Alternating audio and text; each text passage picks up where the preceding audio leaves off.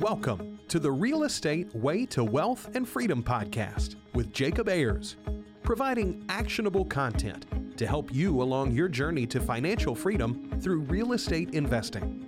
As the premier asset class, real estate has helped ordinary people just like you amass fortunes. The benefits of passive income from real estate investing will allow you to live a life you want. And now your host, entrepreneur, real estate investor, and apartment deal syndicator, Jacob Ayers.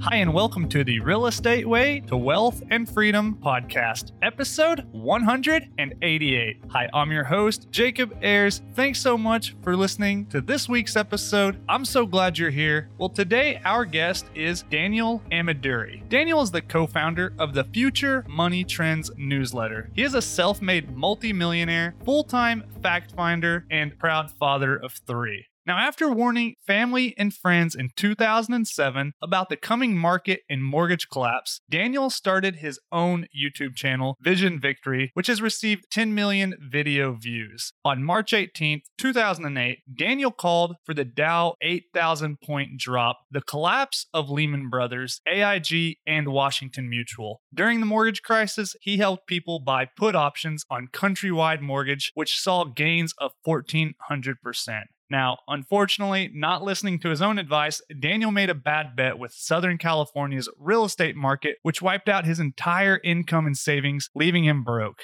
With a special focus and passion for personal finance, he rebuilt his wealth and declared financial independence in 2012. Having no mortgage and enough rental properties to pay for his lifestyle, he was able to build his business larger than he could have ever imagined by not focusing on money, but by focusing on delivering value to the people he surrounds himself with. Daniel's got a really exciting story, and I'm excited to share it with you today. So let's jump into this week's episode.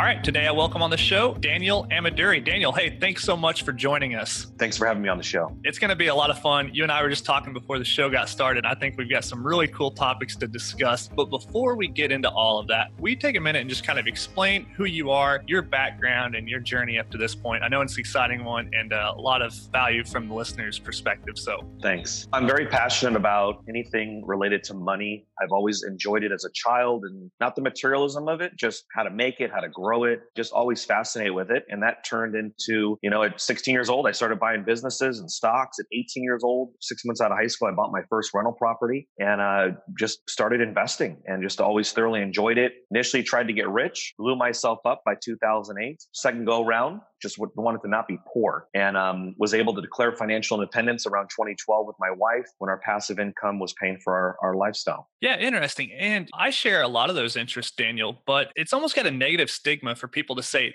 they're interested in money. That sounds like whoa, you can't just be interested in money, right? And while you're not saying you're interested in the little pieces of paper, you're interested in how to make it, how to multiply it, how to manage it, those kinds of things. But even still, that doesn't sit well with a lot of people. So walk us through kind of your mindset you have with money and how you use it.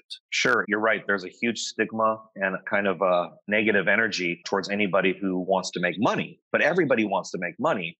And being able to out loud saying look, I love learning about money. I love everything about money. That's oh my gosh, the horror, right? I'm sure people are uncomfortable listening to me even say that, but it's actually a big relief because it's look, everyone wants it. So I'm not going to hide it. I just say it out loud. But my view on money is it's simply a tool. It is not the ends to the mean. It is just simply a way. It's the bridge to get you to things, or think of it like a hammer or a screwdriver if you're going to build a house. And the house that I wanted to build for my life was freedom. I just wanted to be free. That was one of the most important things to me, was to not be told what to do. I wanted to be able to sleep in, which is highly valuable when you think about it.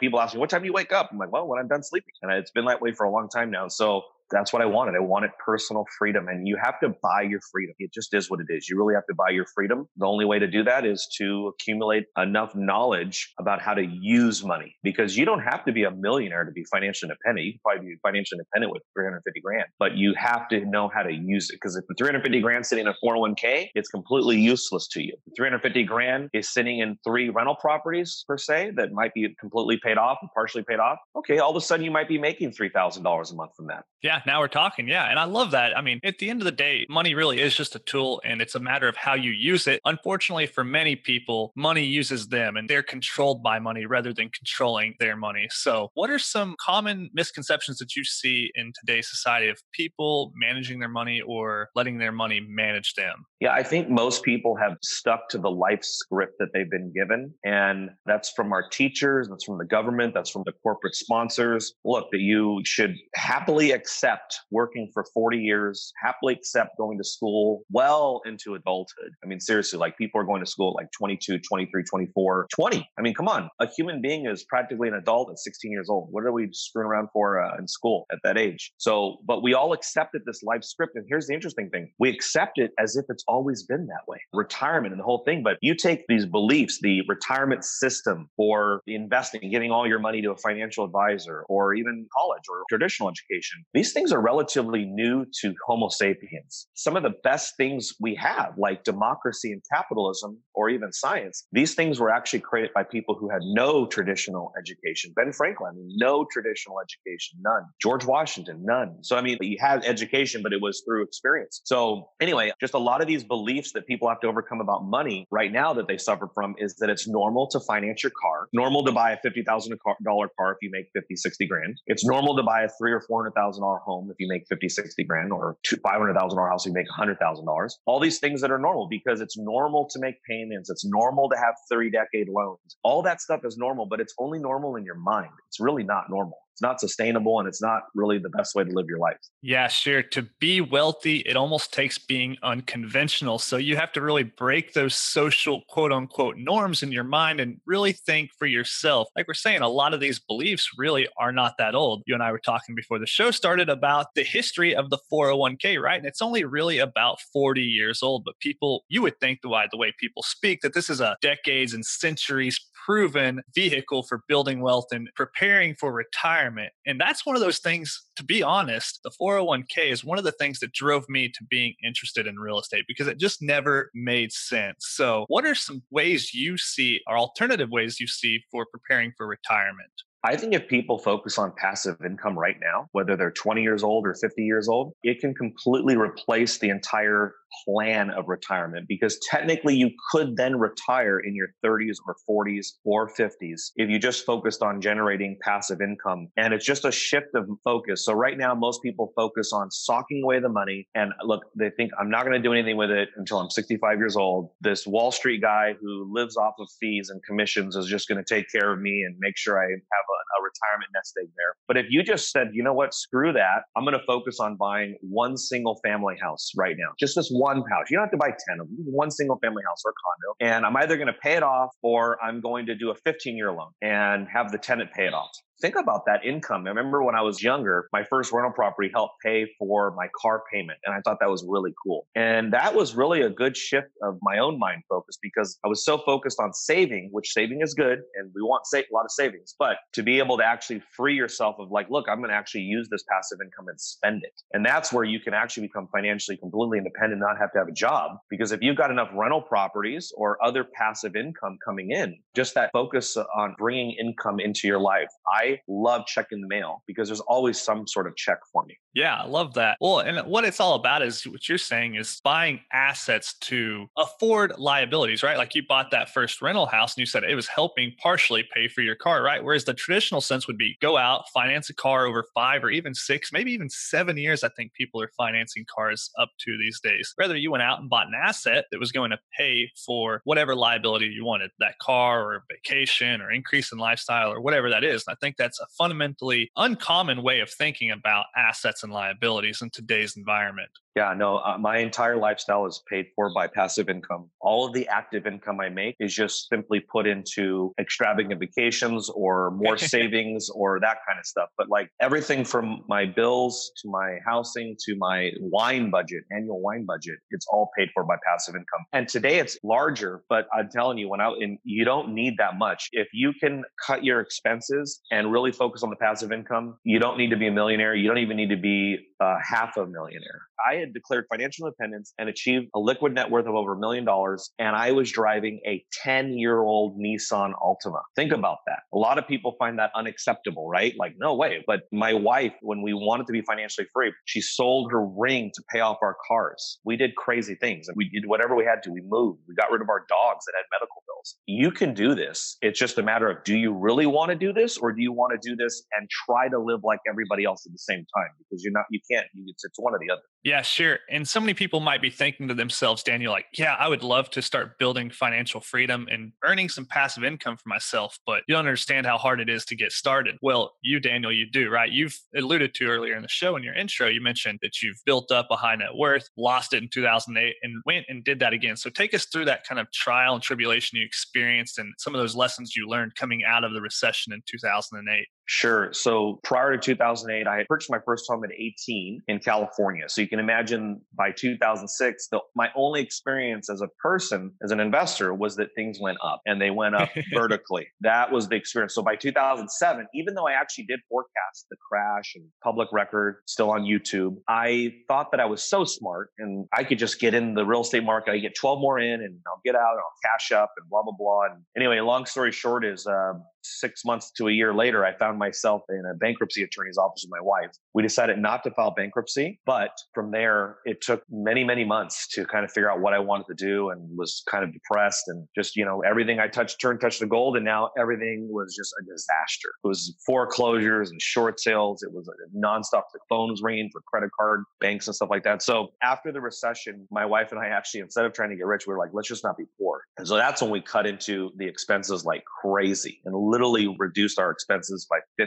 The majority of that just came from simply moving an hour away from where we were raised, and then started only buying properties that brought us a check. We're really religious about that. Prior to 2008, I was buying a lot of things for capital appreciation. That was just why it doesn't matter if it loses 200 a month. I'll sell it for another 50,000 next year. That was the big shift for me in 08, where I started only focusing on things that made money. Yeah, sure. And I think there's just such an importance to when you're investing for cash flow versus investing for appreciation, right? If the market goes down like it did in 2008 and you've got that cash flow, then it doesn't really matter to you if you don't have to sell that asset because it's not costing you every month. Whereas if you've got a dozen or more, or however many of these properties that are costing you, even if it's just $100 or $200 a month, that still puts a strain on you eventually. And you're forced to eventually possibly liquidate those assets and then take a loss. So that's where a lot of people got caught and got hurt in the financial crisis. So you kind of had this mindset shift, if you will, of going to start investing for passive income and stuff that produces positive cash flow every month. And that's really been kind of the driving factor behind being able to become financially free, it sounds. Yeah. And I use a great example of that 2008 crisis. The only property we kept was a duplex in a southern state. It went from 130 grand to 65 grand, but the rents actually went up because so many people were foreclosing, they needed to rent. So rent demand was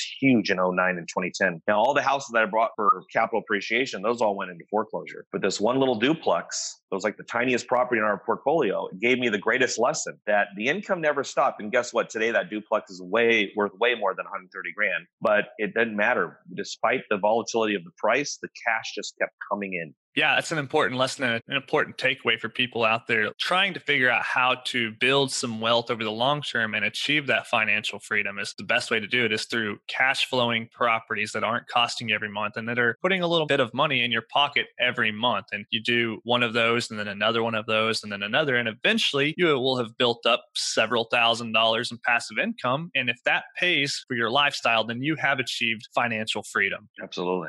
Yeah. So, what other money lessons do you have around investing, preparing for retirement, achieving financial freedom? Any other kind of takeaways or any other kind of lessons you've got to people out there? I would say don't accept what even the realtors or loan officers' perception of real estate is, because most of them aren't that knowledgeable. I would bet most realtors don't even own their own home or have an investment. And if you are an investor, you really should be only investing with a realtor who understands real estate investment, because otherwise they're going to steer you wrong. They're going to have you buy at market prices. I've been very unreasonable with the real estate transactions, and that's done me well. So when I say unreasonable, I've never accepted what the realtors or anybody thinks. And I'll give you guys guys, everybody listening is probably going to be shocked. But when I blew my credit up in 2008 with the credit crisis, and actually it's kind of started in 2007, I have purchased, I don't know, probably 40 or 50 homes and different type of buildings since that date. And I can tell you this, I've never applied for a loan and I've never got a mortgage, but I've always had a loan because I've only done seller finance deals. And it was because I was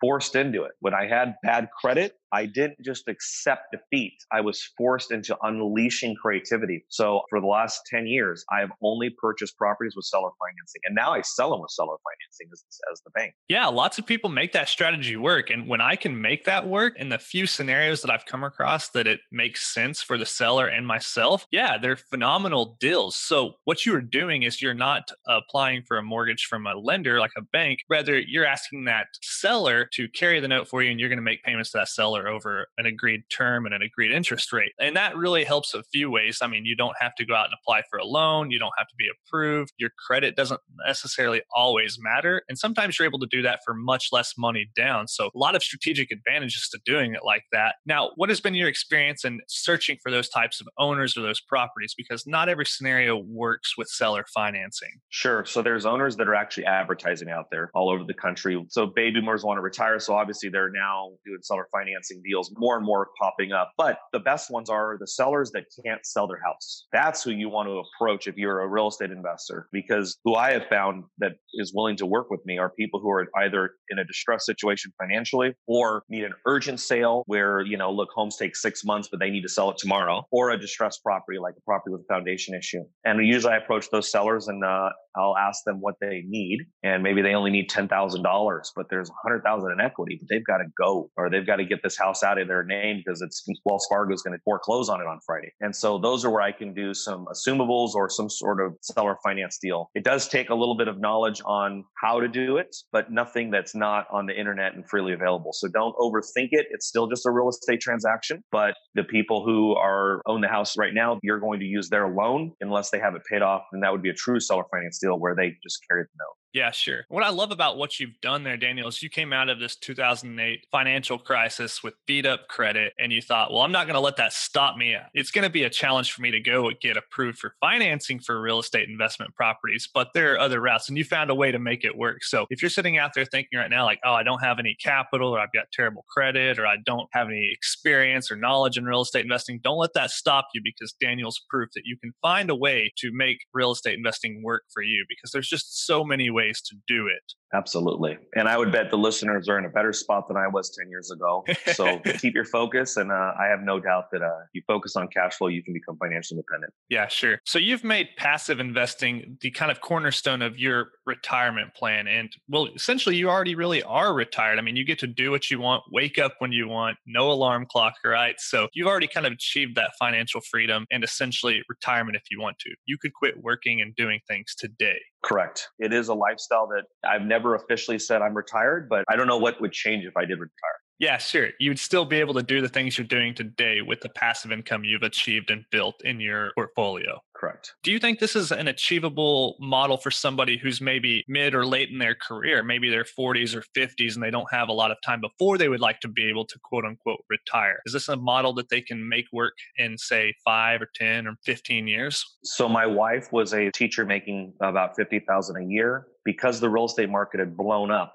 I was thinking we're in depression. So I got a job at night for working for a grocery store just above minimum wage. And we did it in about 4 years. So yeah, I think anybody at any age, under any income, they're willing to focus on it and use those. They probably already have some savings that they can shift into cash flow. It's just right now in the stock market. But yeah, no, absolutely. I have no doubt that people can do it at any age, under any circumstance, because I mean, look, I wasn't in the best of circumstances when I did this. Yeah, sure. Now, how about scaling and growing this business model to going beyond just financial freedom and building a life you want, building a life that you're able to go on vacation and live a little bit more extravagantly than just the bare minimum and things like that? What are the opportunities and possibilities there? So that's interesting. So when you get your passive income to take care of your basic bills, essentially that's going to unlock something where you're going to compound it and it's going to snowball rather quickly, to be honest with you. Imagine, so we'll just use my life as an example. So me and my wife, we paid off this house that we needed to. We bought a really cheap house far away from our family and we just paid that sucker off off. And then it started to snowball. All of a sudden, $1,500 a month was just kept getting dumped into passive income investments. And it just snowballed from there, whereby 2 years later, we were like people who were financially independent, but not living a wealthy lifestyle, to people who are financially independent. And now we could do whatever we wanted. We could do the $50,000 vacation over 5 days or whatever we wanted to do. Awesome. Snowballs. Yeah, I think that's a really important subject to talk about there too, is once you've achieved financial freedom, once you no longer have to work or go and earn an income to pay for the lifestyle you're living, well, then you've got all of that time freed up to continue to like grow this thing that you're doing and build it and snowball it like you're saying. And then from there, yeah, it just grows exponentially. So awesome stuff. I think it's really important for the listeners to just kind of think about and be conscious of their retirement plan and how they're going to build wealth and achieve financial freedom over the course of their life, whatever that looks like for them, and not necessarily just take society's social norm of advice of sock away a bunch of money into whatever retirement account and hand it over to whoever and expect for whatever type of return so that they'll be able to live